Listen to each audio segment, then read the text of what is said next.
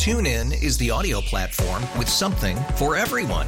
News. In order to secure convictions in a court of law, it is essential that we conclusively. Sports. Shot clock at 4. Doncic. The step back 3. You bet. Music. You set my world on fire. Yes, and even podcasts. Whatever you love, hear it right here on TuneIn. Go to TuneIn.com or download the TuneIn app to start listening. It's better over here. After investing billions to light up our network, T-Mobile is America's largest 5G network. Plus, right now, you can switch, keep your phone, and we'll pay it off up to $800. See how you can save on every plan versus Verizon and AT&T at T-Mobile.com/across America.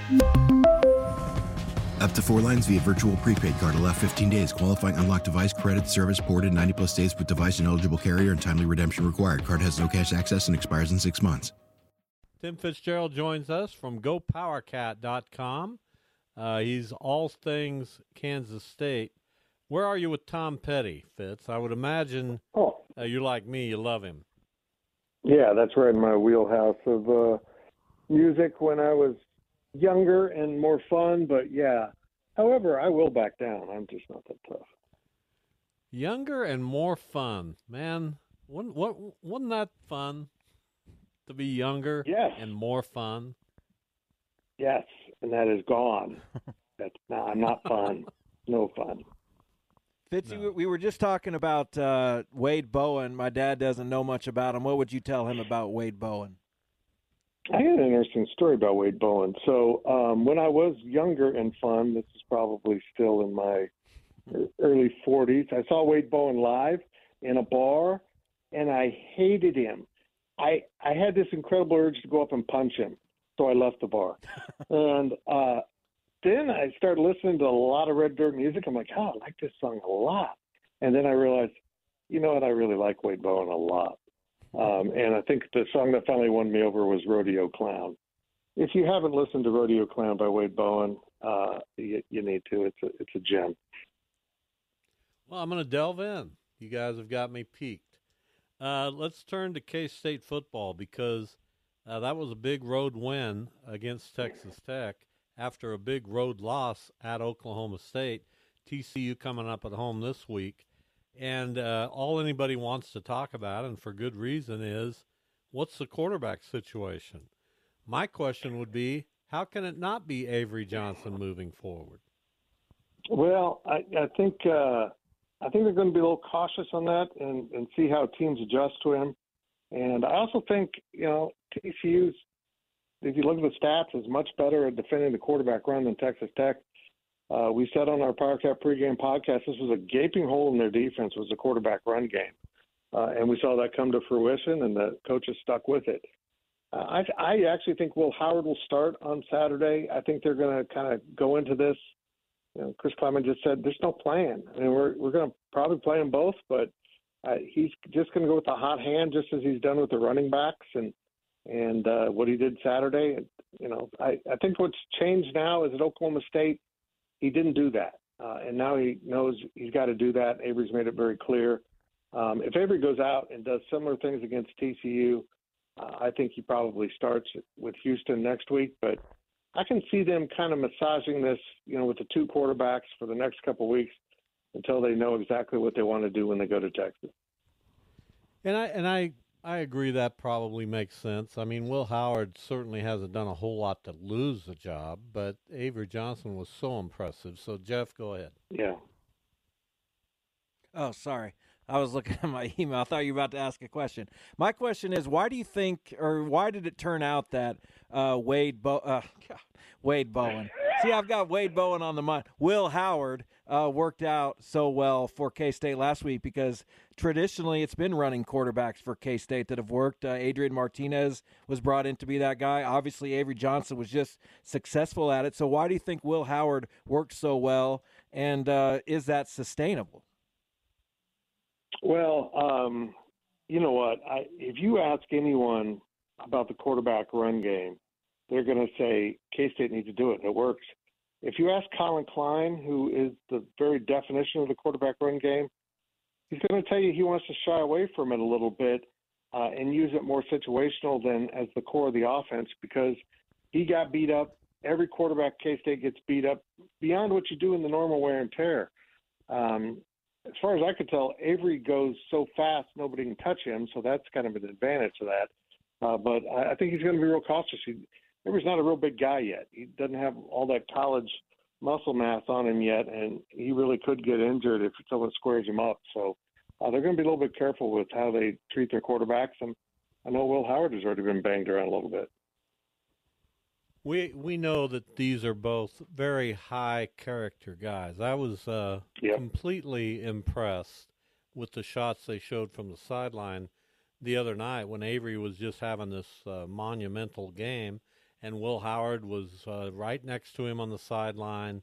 They were talking, they were laughing, they were giving each other slaps on the shoulder pads. So that's a huge advantage too, right? No, the coaches don't have to worry about any ill will. No, and you know what? Chris Plummer just talked about that. Will Howard saw how Adrian Martinez handled him last year, and he's giving Avery the same respect. It's got to be weird for Will. I mean, this is literally 1 year removed from when he stepped on the field against TCU, and kind of changed everything at quarterback for K-State. Now it's happening to him. Again, we'll see how the game plays out, but Will Howard's handled it really well. He's a leader. He wants the team to win. And I don't know if you saw this. By not going to Lubbock, I had the advantage of watching on TV, and at halftime, Avery Johnson stood on that sideline and, high-fived or low-fived or dabbed up, whatever you want to call it, every player leaving for the locker room until there was none, and then he went in the locker room. Just little leadership things like that really resonate with teammates. Do you think the best course of action for K-State is to just let both guys play and give teams different looks and come at them in different ways? Is that the best way for K-State to kind of not save its season, but have as much success as possible? I think so. I mean, you're going to force these teams to prepare for two guys, and we know that isn't easy. And I think they both have assets they can give the team without compromising what they want to do offensively. And they might lean more into the run with Avery and more into the pass with Will, but they both can do it. So they're really going to make opposing teams prepare much more in depth than they have maybe just for Will Howard. Tim Fitzgerald, our guest, GoPowerCat.com, his entity. You can read his work and the work of many others. They focus completely on Kansas State athletics. I think I've asked you about Oklahoma State before. They just beat Kansas the other night down in Stillwater, so they ran the gauntlet against the Kansas teams in Stillwater. Here they are at 2-1 in the conference. They have an interesting road game coming up Saturday against West Virginia, another of the 2-1 teams.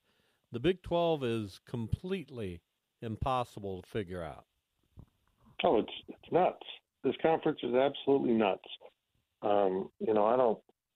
don't understand it at all. How you look at how Oklahoma State reinvents himself.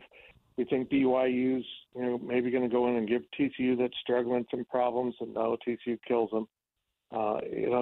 You can just find new life in another week. It's just absolutely incredible to watch how this conference functions and how difficult it is for teams to find their way, to define who they are. Who's the best team, the third team in this conference between Texas and Oklahoma?